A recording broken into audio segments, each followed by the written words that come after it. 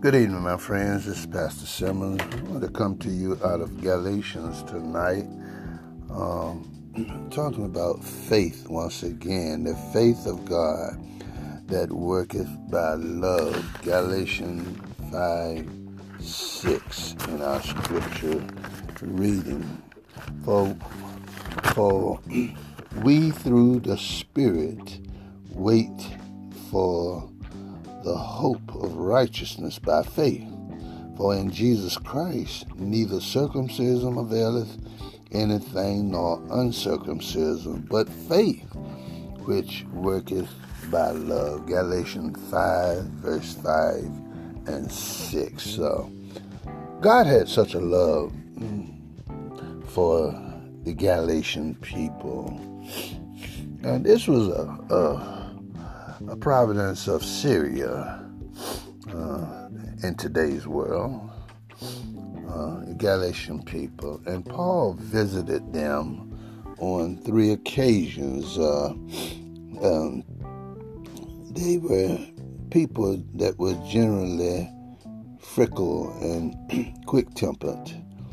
According to Galatians 4, chapter 13 through 6, verse, Paul started the congregations there on his first missionary journey and had success there. And there he proclaiming that the door of faith was open for them. Now, there are times in our lives when we are to act. God will show us some things, and that comes through growth as a Christian. How do you begin to see things by faith? It's according to your growth in Christianity. By 5 years or so, you should be able to hear from God. We read all kinds of books and whatnot, but really, when you get down to being mature Christians, you begin to recognize when God is showing you something. It's called a revelation knowledge of God. And that shows that you're beginning to grasp hold. So Paul visited the Galatian people 3 times on 3 occasions because they were new converts and unstable and not grounded in their Paul was persuading them in his teaching. So he started 3 churches there and wanted to go back and check on them. Paul, the apostle here, is writing to the Galatian people, and God loves that they were Gentile people. First, the Jewish people did not want to accept the teaching of Paul. But then a door opened and a way was made for the Gentiles. If you're not a Jew, then you're Gentile, no matter what nationality you are. So Paul was doing the work of God. He was preaching the gospel that had been given to him. But, so often when we as ministers of the gospel go and we preach and we teach people of God that have been assigned to us, we teach by the Spirit of God, because we can't do anything on our own, but through the power of the Holy Spirit that was given. You remember the promise of God that Jesus, it's Easter coming up now, and when Jesus was resurrected, as he ascended back to heaven, he said, "Go and tarry. I'll send you the promise," Acts 1 and 8. And the promise of God that was that he was making 2 groups of people one man or one person. Their thinking would become on one accord, like music. When you tune, you can tell when a musician is really doing his best because the keys or the strings or whatnot, or the music that is being sung, when it's hitting the right notes. And this is what God wants out of us: unity, people that will perform like music. That's what unified people will portray in togetherness. It will pull together. It'd be just like music, if you know what I'm talking about. So God was working to form a people. He was reconciling, restoring mankind, because we are all supposed to be on one accord. So I'm talking about faith here that's working by love. And Paul was teaching them about faith and about the gift of God. And so Judaizers came in behind him, which was that the non-Jewish believers in Christ could not be true Christians. That's what they was telling them. Hey, y'all got to, you just can't become Christians by believing and having faith. You got to submit to circumcision, another lie told.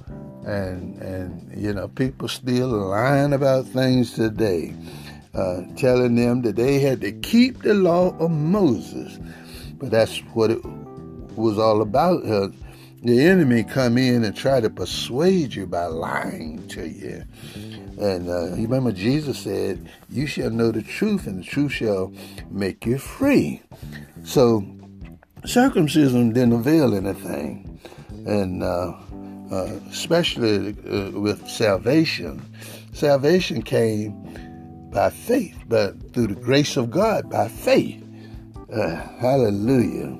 So Paul taught that a right relationship with God was based on believing in Christ, not by trying to make points through obeying the law.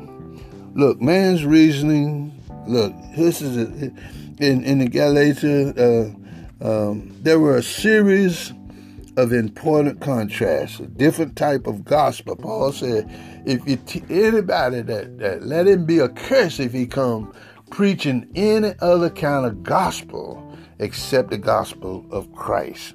And as I rush towards closing here, authentic gospel, man's reasoning versus God's revelation. Law versus grace. This is what people, even now, we're up against.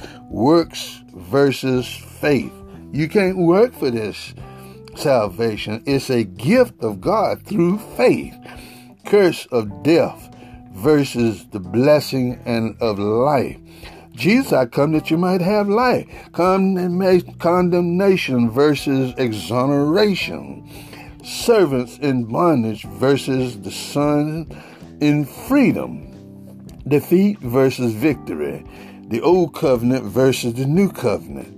Living in the flesh versus walking in the spirit, my friends. The works of the flesh versus the fruit of the spirit. Falling from grace versus standing firm in grace. You want to maintain your salvation? Continue to trust God. Hallelujah. Trust God. The world as the object of boasting versus the cross of Christ. Amen. Let's stay on the right track. Christian life is a natural fruit which flows from love, according to the scripture I started off with. My friends, this is Pastor Simmons. Look, salvation is given by faith. The Bible said in Ephesians 2:8, it says, by grace, let me read it here. It says, let me get over here as I close. For by grace are you saved through faith, not of yourself. It's a gift of God. Don't let nobody fool you. They tell you got to work and you got to do this, and when you stumble and fall, they tell you you lost your salvation. My friends, God's salvation is not a gimmick, not a trick. When you receive it by faith, hey, you're saved. If you stay in that area, hey, hallelujah. You go to be with Christ when you leave here. For to be absent from the body, to be present with the Lord. That's it, my friends. Pastor Simmons here tonight. Faith by love is something that we need to learn more of. study these scriptures in Galatians 3rd chapter or the book of Galatians. That's where we get our teaching from as Gentiles. God bless, man. Until next time. Hallelujah. Be blessed of the Lord.